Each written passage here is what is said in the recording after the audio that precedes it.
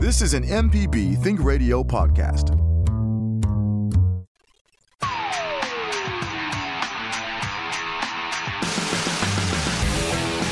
Welcome to AutoCorrect, helping you correct your auto problems. I'm Liz Gill with the Lady Auto Mechanic, Allison Walker, ASE certified. Hello, Allison. Hey. Today, we're going to talk about that check engine light between your vehicle repair questions. Okay, Allison, here's my story. I'm going first. When we were running the promos for the show, and I mentioned something like, oh, maybe half of you out there are driving around with the check engine light, somebody here at work said they would never drive around with the check engine light because they get it fixed because their car is too important to them. Well, I felt that way the very first time my check engine light came on. And then we got it fixed, and then it came on again after a couple $100 repair, and then a second and third and fourth time. So, each time we have a particular problem where we think we're getting it fixed. No, it's not valve number 5. It's valve number 3. No, it's not valve number 3. It's valve number 4. Mm-hmm. And so now when it comes on, I just don't care anymore. Yeah. So that's where hardcore diagnostics come in. So there's, say, for instance, like your evaporative system, there's multiple solenoids, there's multiple valves, there's sensors. So you get a code for an evaporative system malfunction. You need to figure out what part of that system. So people will throw parts at it. A lot of mechanics will throw parts at it without stepping through the diagnostic process, which takes time and money to do. But it's worth it because then you have the correct part replaced and you don't have this check engine light keep coming on. So, well, we finally got kicked out of one place. They said, don't come here anymore. We're done with you. Was it the Dodge van? Yes, it is the Dodge van. Of course. I can't believe mine does not have a check engine light on. Okay, so when the check engine light comes on to begin with, oh my gosh, what do you do? Do you pull over? Are you okay? What should you do if the check engine light comes on? Go to an auto parts store and have the code read, and then look it up. Kind of get an idea of what it is. Look up repairs, common repairs for it. I use an app on my phone called Auto Codes, and it will list things that are in order of what's most likely the cause of the problem. And so that alone, you may be able to fix it yourself. You may just be able to go check a connector on an oxygen sensor or something like that and just see if something's simply disconnected. Or say if you have a car that still has spark plug wires, maybe one of the wires is just burned against the exhaust manifold, and you can see it with yourself and go fix it. So first thing you do, go to an auto parts store and get the code read. Use an app to look up and see what the code. They'll also tell you what the code is at the auto parts store.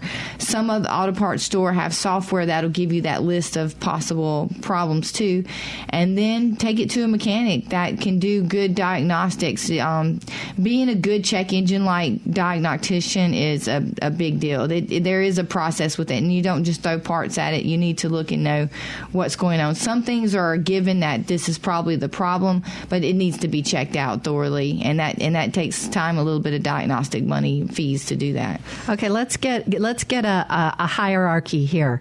I know where the auto parts store is. Would someone want to download this to their phone if they knew where an oxygen sensor was? Otherwise, go straight to a mechanic. I mean, who's the kind of person who would have that app on their phone? Well, I think that app, as soon as you get a check engine light, go ahead and put the app on your phone because it has so much information. Auto Codes, there's other apps too for check engine light codes. This has been the best one that I've found. It's really, really good. Or Google it.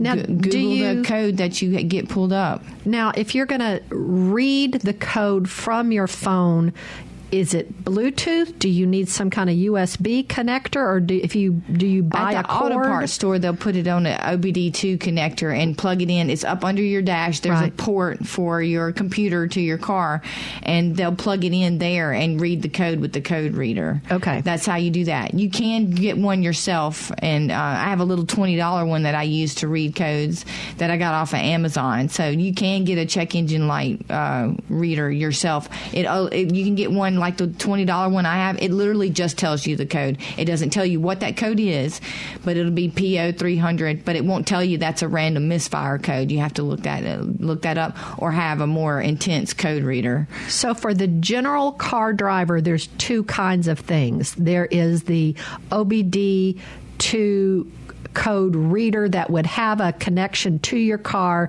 if you just wanted to find out what the code is. And then separately, there's an app that would tell you if you get an OBD code that's Z7213, that means your back left wheel is pink or, whatever. Yes, okay. yes, yeah, right. You got it. That's the process for it. And that should get you somewhere. And then, like I said, may save you some money doing that, instead of taking it straight to a mechanic, which your average diagnostics for an hour with the check engine light is about $100 average at a shop. So, and then they usually only read the code for that. They don't really do the true diagnostics, which takes a little bit longer. So, so you save yourself some money. What repairs does your car need? Give us a call this morning, like Mary from Olive Branch. Hi, Mary. We're so glad you've called in today. Go ahead. Hi. I have a 1998 Ford Expedition that has 650,000 miles on it. Great Say car. again how much it had? It has 650,000 miles? Yes. That's okay. The Ford Expedition made it on our most reliable vehicle list that we did one day. So that's amazing. So it is an amazing car. But the last couple of days, when I have been at a traffic light or when I first start my car up, my car revs itself and will move forward to about 25 or 30 miles an hour before I touch my gas. Okay, I got you. I've got a pretty good inkling of what that may be.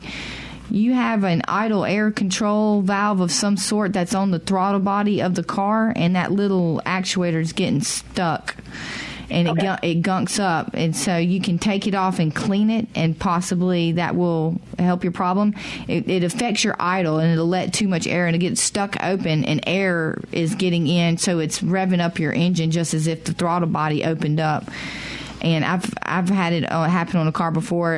It's going to be something with that, I believe.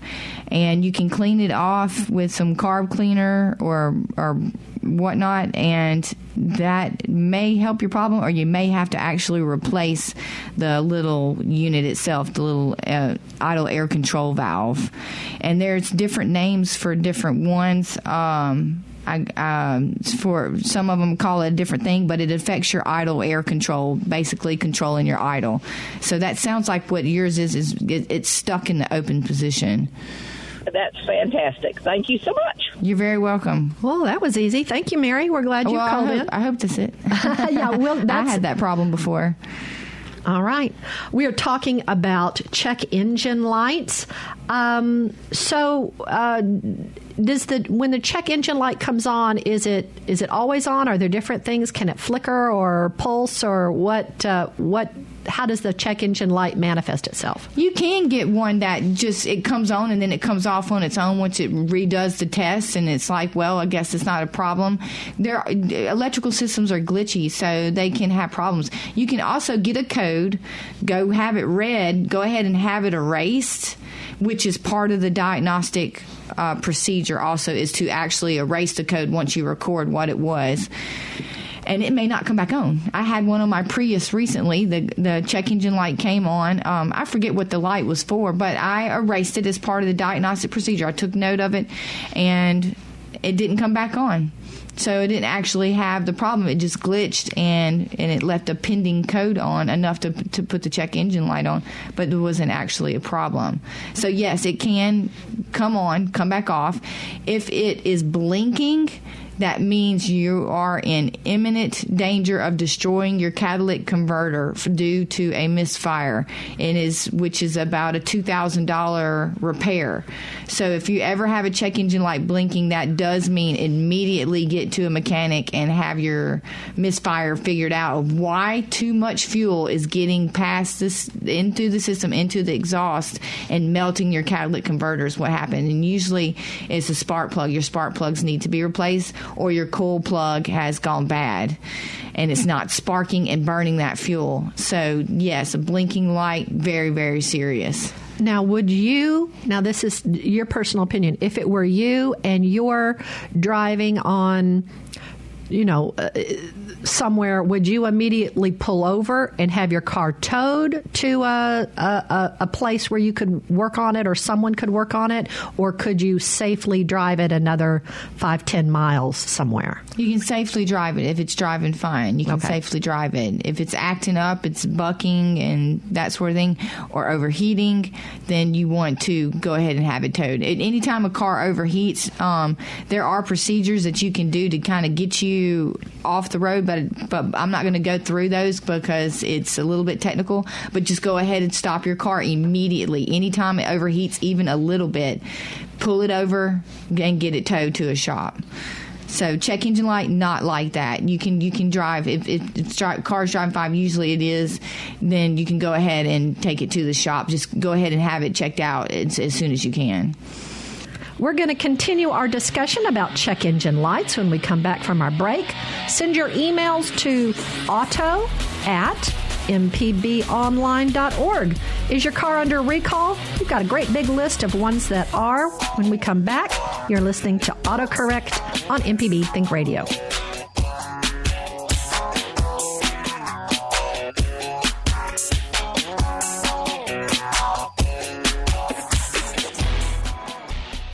No matter if you use an app to start your car or still have a flip phone, Everyday Tech can decipher today's technology for tomorrow's solutions. Subscribe now to the podcast using any podcast app or the MPB Public Media app.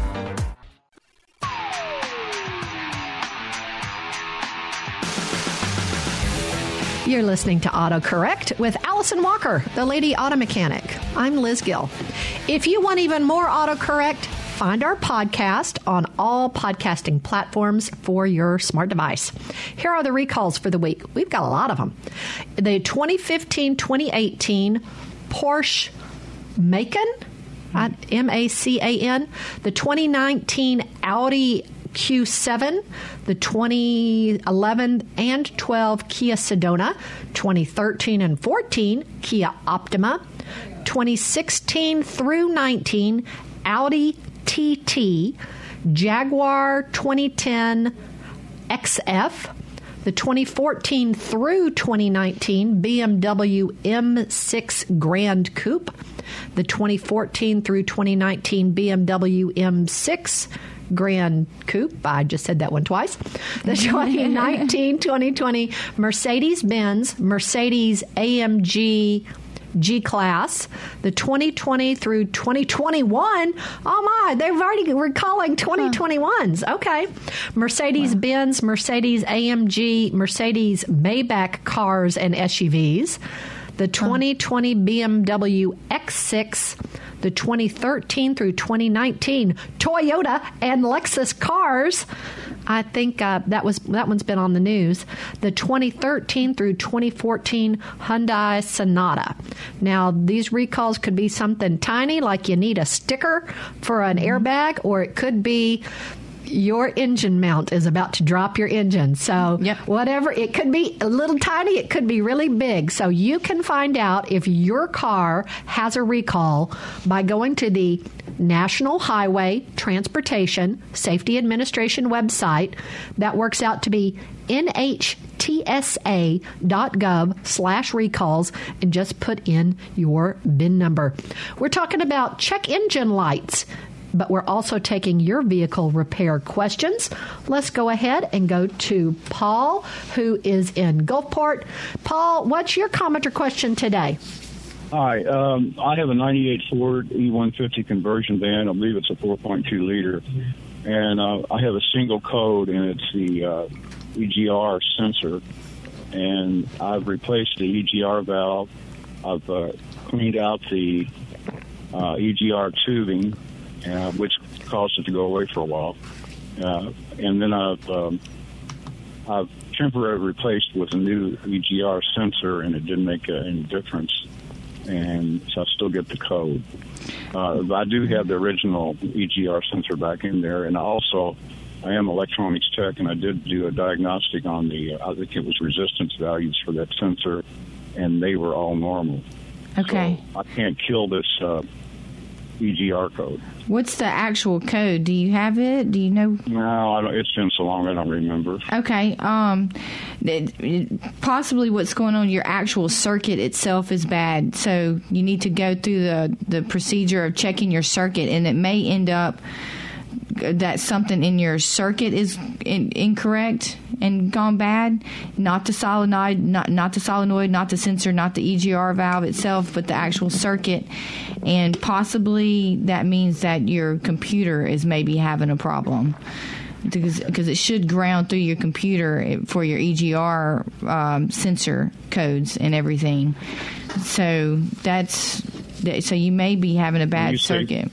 When you say circuit, are you referring to the wiring or exactly? The wiring, yes. The wiring, okay. That's one of the only things actually left. That, or you got a bad EGR valve when you replaced it, maybe. Mm-hmm.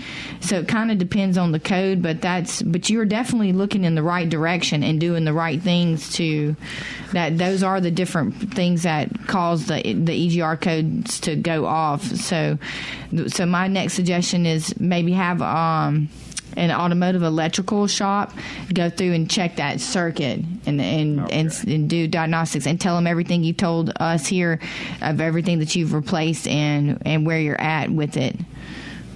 Okay. Can I ask you one more quick question? Sure. What would cause, other than an instrument cluster, what would cause the speedometer to be 10 to 12 miles per hour off? Okay, your actual wheel itself, depending on how on this car, it's probably attached to the automatic transmission. Maybe a tooth is messed up on it, so you may need to actually replace the little gearing that attaches to the automatic transmission and have that replaced. So maybe one of the little gears will come off. They're plastic usually, so they do mess up, and that could be what's causing that.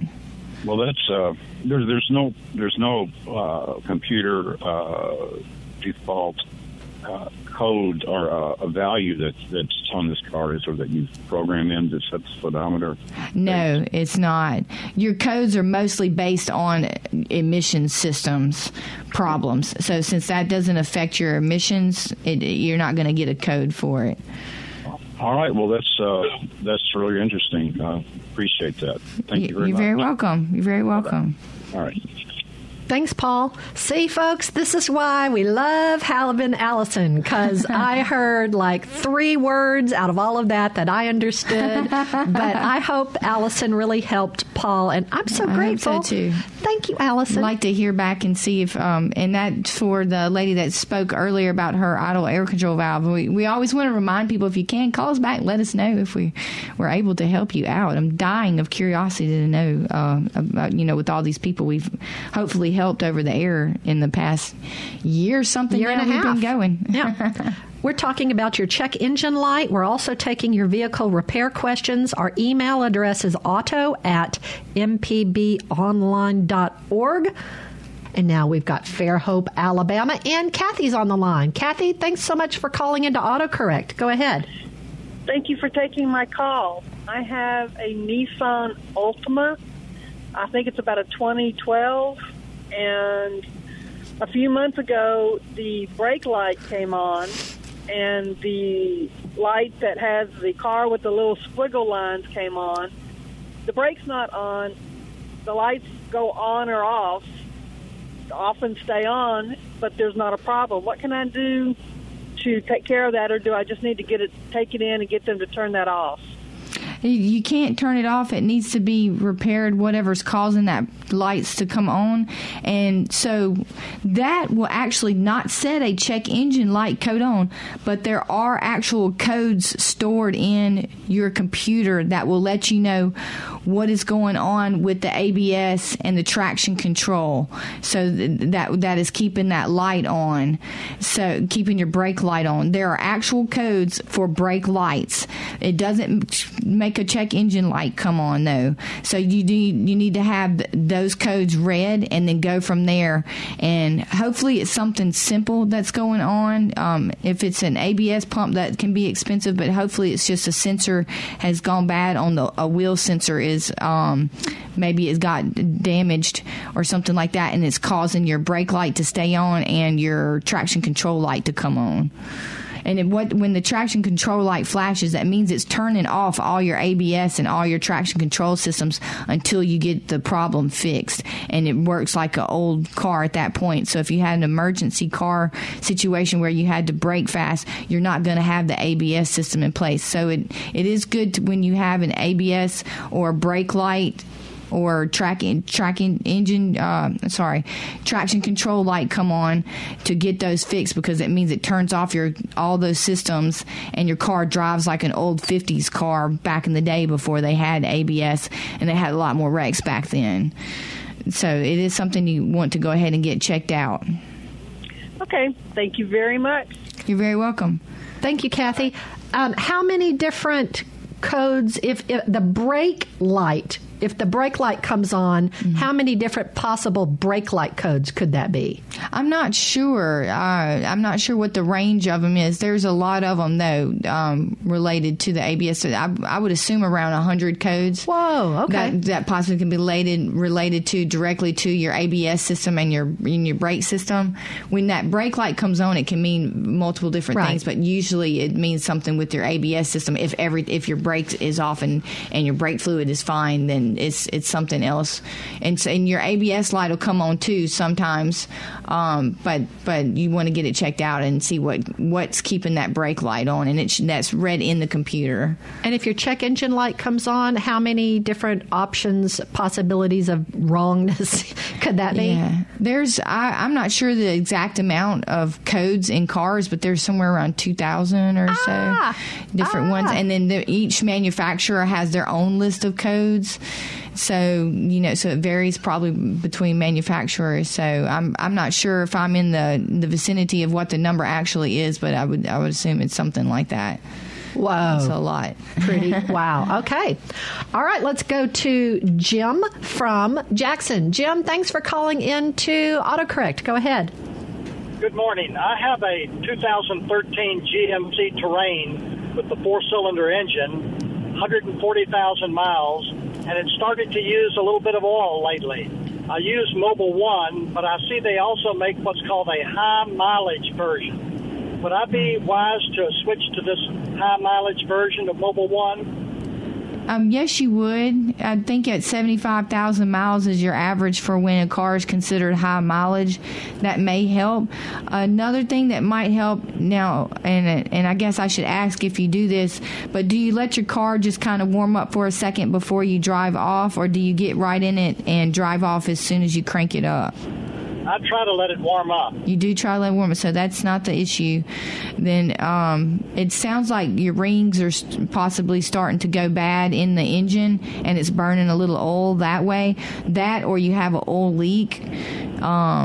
There's an oil pressure sensor that is prone to leakage on cars and all makes and manufacturers, so that's possible. So for some reason you have loss of oil, and there's a few different causes. So maybe that'll send you in the right direction with getting that fixed. Changing the oil to the high mileage is a synthetic blend. That's not particularly going to fix an oil loss problem. What does the high mileage oil do? How is it different? It's a better oil. It's synthetic blended, and it's just better for your engine. It kind of cleans out a little more gunk than just your regular average conventional oil. But these days, most cars are on full synthetic anyway, so changing to high mileage is not necessary. But if a conventional car, it does help a little bit with cleaning up, de-gunking your engine. So basically, that's where that comes from. Thank you. You're very welcome. Thanks for calling in, Jim. Our email address where you can send questions is auto@mpbonline.org. We're talking about check engine lights and taking more of your car repair questions next. What is an unreliable car not to buy? We're going to get to that. You're listening to AutoCorrect on MPB Think Radio. The information presented on this program is meant to provide general information about the topics discussed and is not necessarily the opinion of Mississippi Public Broadcasting. The information presented does not create any type of relationship between the hosts and guests and the listening audience. Please consult an appropriate professional for guidance about your concerns. Hi, I'm Jason Klein from Fix It 101. If you ever thought about changing the doorknob or fixing a leaky faucet, some jobs just aren't that difficult, and yes, you can do it. If you want to find out how to do those things, listen to Fix It 101, podcast everywhere. Get your MPB car tag anytime. It doesn't even have to be up for renewal. Simply go to your county office to sign up. When you get an MPB car tag, a portion of the fee helps MPB continue to educate, inform, and entertain Mississippians. For details, visit mpbonline.org/car tag. We'll see you on the road.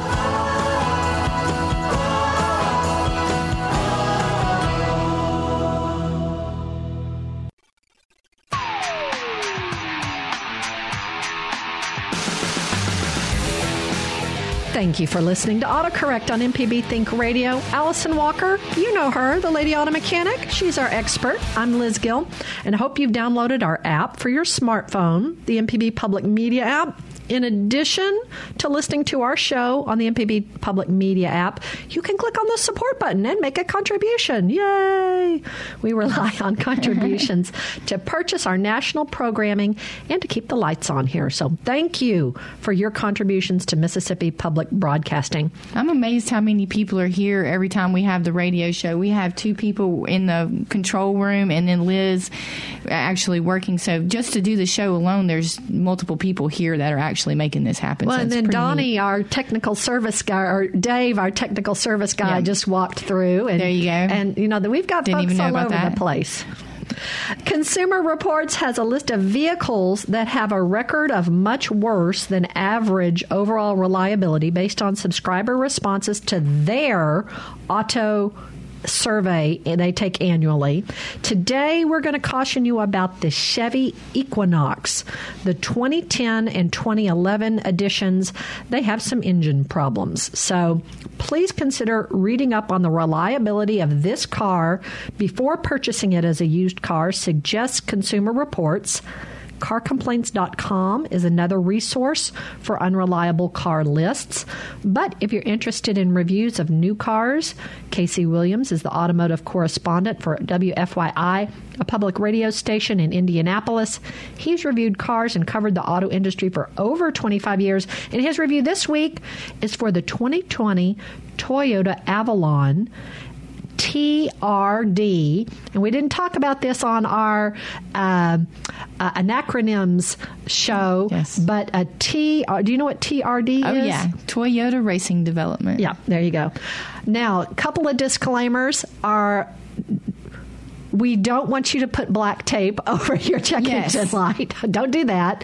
And what did you find out about the high mileage motor oil? High mileage oil, in addition to cleaning up your system a little better, it helps swell up the gaskets. It's got conditioners in it that help swell the gaskets up to kind of help seal up your engine that's worn with the valve cover gasket and your other gaskets that are in your car. You've got a lot of them, and you've got your piston rings and that sort of things. I'm assuming there's talking about just the rubber gaskets in it, but that can help that with your crankshaft seal and your front rear crankshaft seals. And so that's why going to synthetic blend and a high mileage oil is good. And it says it's also good for cars that are pulling and towing things, so it helps keep them in good shape. So that's the synthetic blend, high mileage blend oil. All right, let's go to Oxford. Hey, Oxford and Chico, how are you doing today? We're so glad you've called into AutoCorrect. Good morning, y'all. Good morning. And happy 50th birthday to Mississippi Public Broadcasting. Yes, indeed. Thank you. Now, as you know, there's a new Dead tour coming up this summer, and I got to get Bertha, my 2000 Ford E250 Econoline van, ready for tour, and it's got almost 250,000 miles of rock and roll on it already, and a big red service engine soon light. Right, which is a check engine light for those who do not know. There are a few different ways that show a check engine light. One of them is service engine soon. That is a check engine light. There's some that literally say CEL, check engine light, and there's some that show a little engine symbol. Those are all check engine lights. Well, let me tell you what my problem is and see if you think it's okay to ignore it. Okay. I noticed a smell coming from the motor right about the same time that light came on, and I noticed something leaking from the motor right about that same time. And I was going to the oil change place here in Oxford, and I asked those fellas, "Do you smell that? Check that and see what you think it is." And they came back and said, "It's leaking refrigerant from your air conditioner." Oh, and I said, okay, and they showed it to me, and it was obviously leak, and I couldn't have told them that it was from the refrigerant from the air conditioner, but I said, okay, I don't use air conditioning, I dislike it, so I figure it's okay to ignore it. But you feel like it put a check engine light, service engine light soon on? That should not be related.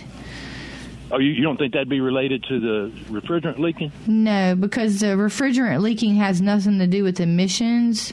Okay. So that's why I called. Yeah, so go ahead and get that checked out and see what's going on. Take it to an auto parts store and get your code read and see if you can go from there. Do you know of any locally owned auto parts stores? They do have some. What is it called? Well, sometimes there are locally owned ones. I wouldn't know in Oxford of any, but that are different than O'Reilly's and everything.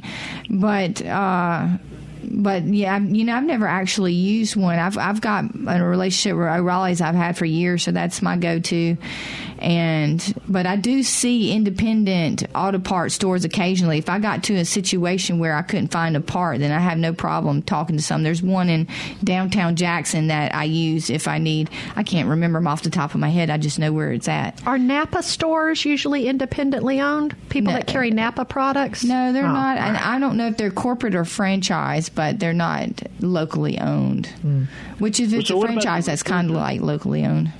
Since I don't use air conditioning, you figure it's okay to run it without any refrigerant in it? Yeah, you can ignore that. Okay, well, that's what I'm going to do. Well, all right, y'all have a good summer, and there's still tickets available for all the shows. Oh, well, thank you. Thank you very much. Right on, y'all. Have fun. Right on. Have fun being a deadhead this summer, Chico. That sounds like fun. I'm looking forward to it a lot. Keep Bertha going. See y'all. All right, let's go to Hazelhurst and talk with Larry. Larry, thanks so much for calling into AutoCorrect today. Go ahead. You're welcome. This is the character that called about 6 months or more ago with a Prius that gas mileage dropped from the 40s to the 30s.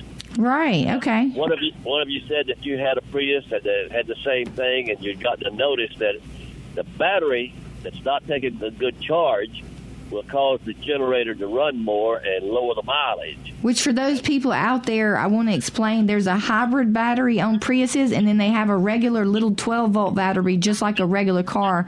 And when that starts to get worn down, it uses the hybrid system to charge it more, and your gas mileage goes down because to charge the hybrid system, the gas motor has to run more. So tell me, what were you going to say about that? Did you have any luck changing your battery? I hadn't changed it. I just put up with lower. It's still such good gas mileage on the Prius. I haven't fooled with it. I've got so many other things going on with cars. I've got a race car I'm building, and I have a Dodge van that has a list of things that always need something. So the Prius is going to have to. I do other things on my Prius and make sure I take care of it, but that's low on the list. I'm still getting about 38 to 40 miles per gallon. What are you getting on yours?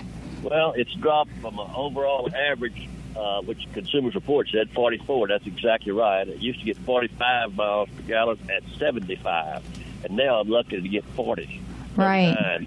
40, 41. Do you know how old your 12-volt battery is? I had the battery checked by the dealer a month or two ago, and they said, well, it's putting out 12.5 volts. And I think they said, I was so upset about something else that I'm not sure. I think they said it does need a charge. Well, why should it need a charge? So I think you do. That does sound like your battery's wearing down. As the voltage, it may be pushing 12.5 when you first test it, but after 9 minutes, has it dropped down a lot? That's one way to test a battery to see if it's dropping voltage quickly to know if it's gone bad. You take a multi-tester and do that,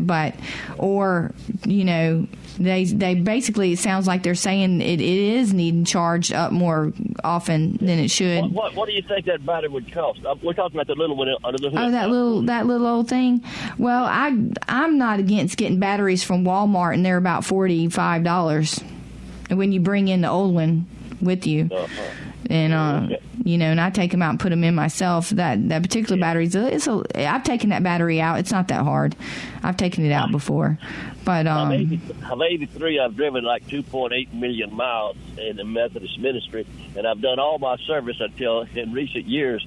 I don't raise the hood anymore, cause, And when I raised the hood to look at this battery, I couldn't. It's got a cover on it with not bolts and stuff. You're looking at the inverter. The 12-volt battery's in the back of the car on the Prius.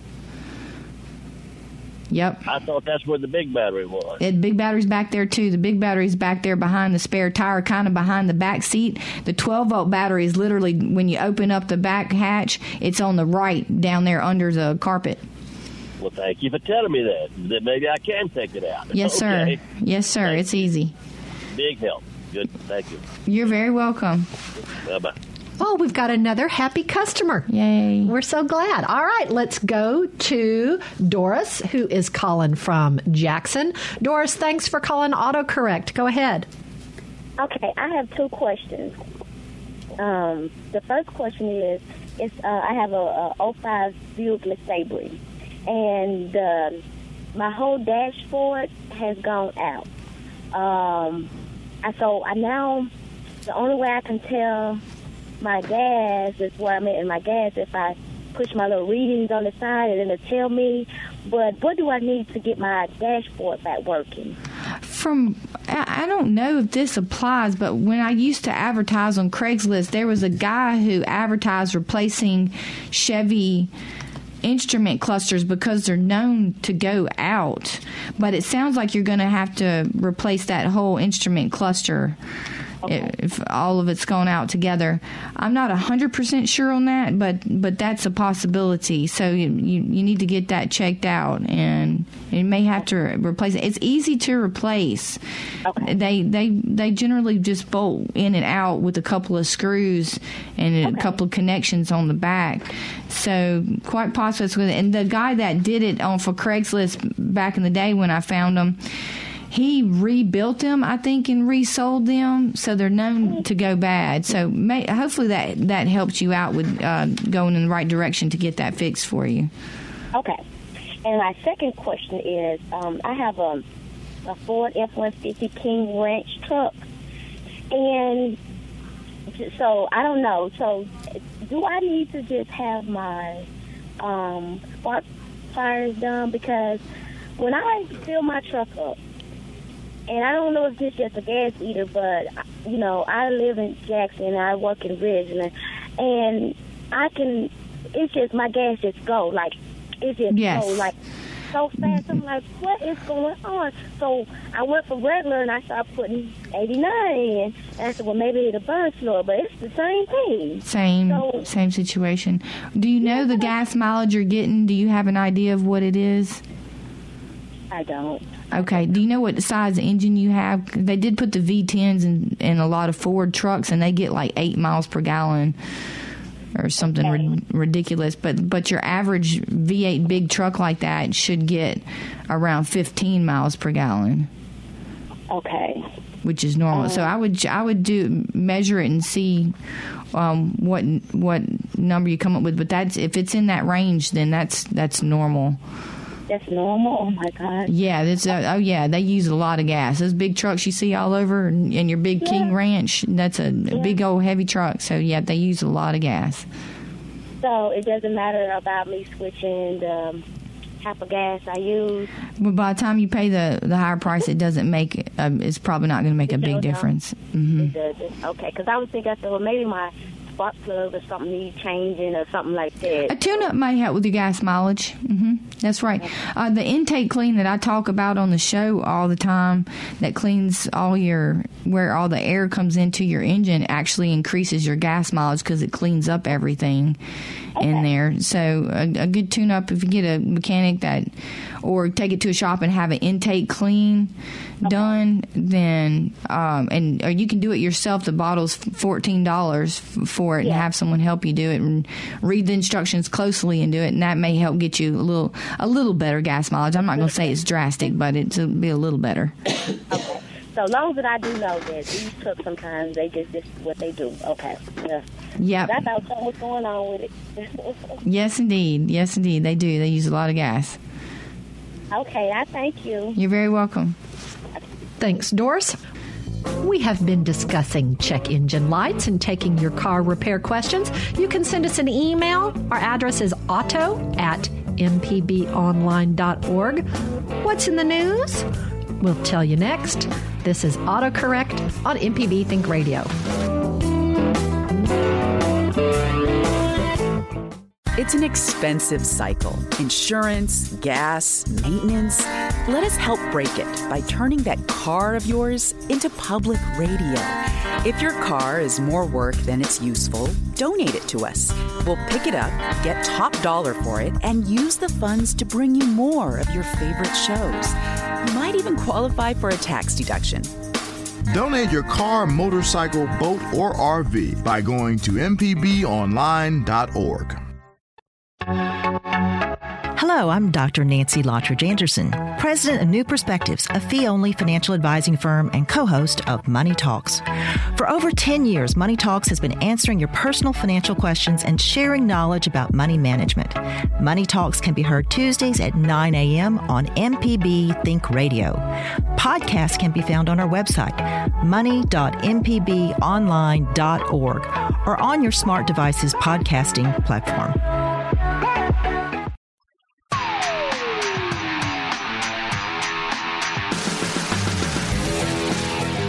This is AutoCorrect. If you've missed any of our live program, you can listen to the whole show at autocorrect.mpbonline.org. I'm Liz Gill. I'm with the Lady Auto Mechanic Allison Walker, ASE certified. What's in the news? Two things. Use your car to drive to the polls. Mississippi has their primary elections for presidential candidates, Senate candidates, and representatives on Tuesday. Now, remember, that's spring break. So if you're going to be at the beach or the mountains next Tuesday, use your car to drive to your circuit clerk's office. And I think that's it. Your county clerk. Right too. Yeah, to vote absentee. You can do that today or tomorrow. I think they may even be open Saturday. Or if you get a mail-in absentee ballot, it has to be postmarked by Monday because Tuesday is Election Day in Mississippi. And the other thing in the news, this coronavirus business, they've said the Geneva Motor Show, which was supposed to start next week, has been canceled. Wow. The Beijing Auto Show has been postponed. Goodness. But for now, both the organizers of the New York Auto Show in April and the Detroit Auto Show in June say they are planning to hold their shows while taking necessary precautions to protect attendees. Good deal. Yeah, that's major to me. Yeah. So, all right, let's go to Macomb and Winifred. Winifred, thanks so much for calling into AutoCorrect. Go ahead. Yes, ma'am. Thank you. Yeah, I have a 2009 Infiniti G37. I be driving normally. All of a sudden, it just started like buckling, like you're not getting gas, and I had to stop, turn it off. It started back up. It started running back along. It happens so often. It's not. When you turn it off and turn it back on, it clears up for a little bit, or it continues to do it. Altogether. It clears up real good. And then about how far do you drive before it starts acting up again? Oh, I may drive another 50, 100 miles. It's just right. Okay. Do you have a check engine light on? No, it don't come on unless they start doing this buckling. Then all kind of light comes on. Check engine light or everything comes on. And then sometimes the check engine light stay on, but it go off after I drive about another 80 or 90 miles. When that check engine light comes on, you have to get it straight. When it starts doing that, take it straight to the auto parts store and get the code read. That's really the only way I can go from here. I don't want to give you too many ideas of what it could be. I've got some things in mind. Well, I'll be honest about it. I took it there and had the check engine light come on. I had to check. And they told me a code, and I forgot, but I know it says a sensor somewhere around there. Anyway, a sensor. Yeah, it sounds like a sensor. I'm wondering, is mass airflow sensor, does that ring a bell? That's exactly what I was thinking could be causing this problem. It sounds like your mass airflow sensor's going out, which would be, what code is the mass airflow sensor? PO 101 up in there. And so, yeah, your mass airflow sensor can cause that to happen because it's thinking it's getting more air or less air than it is, and it starts bucking and making the engine buck because it's trying to overcompensate for a miscalculation of how much air is coming into the car. So mass airflow sensor was the first thing that came to my mind. You're saying that more than likely is the code, so that should be pointing you in the right direction. So that's underneath the valve cover? No, it's on your intake system before your throttle body, after your air filter. Okay, is that very expensive to change out? No, yes. Yes, they can be expensive to replace, but one thing you can do is take mass airflow sensor cleaner and clean it first, follow the directions and clean it first. There is a cleaner just for mass airflow sensors, and try that. All right, okay. And when you said mass airflow sensor, right? Airflow sensor? That's right. That's right. Mm-hmm. Okay. Well, we'll try that first and see will that work then. So you can kind of do it yourself. Okay. You can do it yourself. Yeah, it's very easy. You're very welcome. Thanks, Winifred. Allison, we've got an email that I want to get to. It's they have a 2016 Toyota 4Runner, and sometimes their back wiper works. Other times it doesn't. Any suggestions for that? Loose connection? Possibly. You need to trace down the connections that relate to it. You might have to take the back panel off of the trunk hatch itself and maybe get in there and check that connection and see if it's loose. That's the only thing that comes to mind, off the top of my head, that if you're getting some sort of intermittent loose connection problem. The only other thing is the switch itself. That's something that comes to mind. That's part of the system. I don't know. There may be a wiper relay for that could be intermittently causing a problem. So in that electrical circuit, you've got something that's opening in the circuit at some point and not closing and letting it get power to the wiper. So hopefully that helps them out. Hopefully they're listening. All right, Sophie, hope you heard that. Let's go to Frank in Vicksburg. Frank, you have 30 seconds. Okay. Okay, thanks for taking my call. I got a 2003 Chevy Avalanche. The check engine light will pop on, and then it'll say reduce power to the engine. I ran it into auto parts, and they ran the codes on it. Okay, it got about 4 different codes. One said throttle positioning sensor, DPS sensor out of range, and the other 2 wasn't in the book. My first thought was you need a new throttle body, which will make a TPS, a throttle position sensor code, come on. And so those little parts wear out. That's a part that moves a whole lot, and they will wear out and act up, and it'll put it into limp mode. So you may need the throttle body itself, or you may just need the throttle position sensor. But the proper diagnostics is to make sure your circuit's going well, too, and it's getting the power it needs to make sure that the throttle position sensor is working before you replace it. But with that being said, the throttle position sensor or the throttle body itself. Oh, Frank, I hope that helps. Man, that throttle body is important. We're learning about that, aren't we, Allison? Oh, yeah. That's going to wrap us up for today. Today's autocorrect, our call screener today has been Jay White. Our board engineer is our fabulous Michelle McAdoo. So for Allison Walker, who you can follow on Facebook, Twitter, and Instagram as The Lady Auto Mechanic, and also Allison Walker, I'm Liz Gill. Join us each Thursday for AutoCorrect on MPB Think Radio.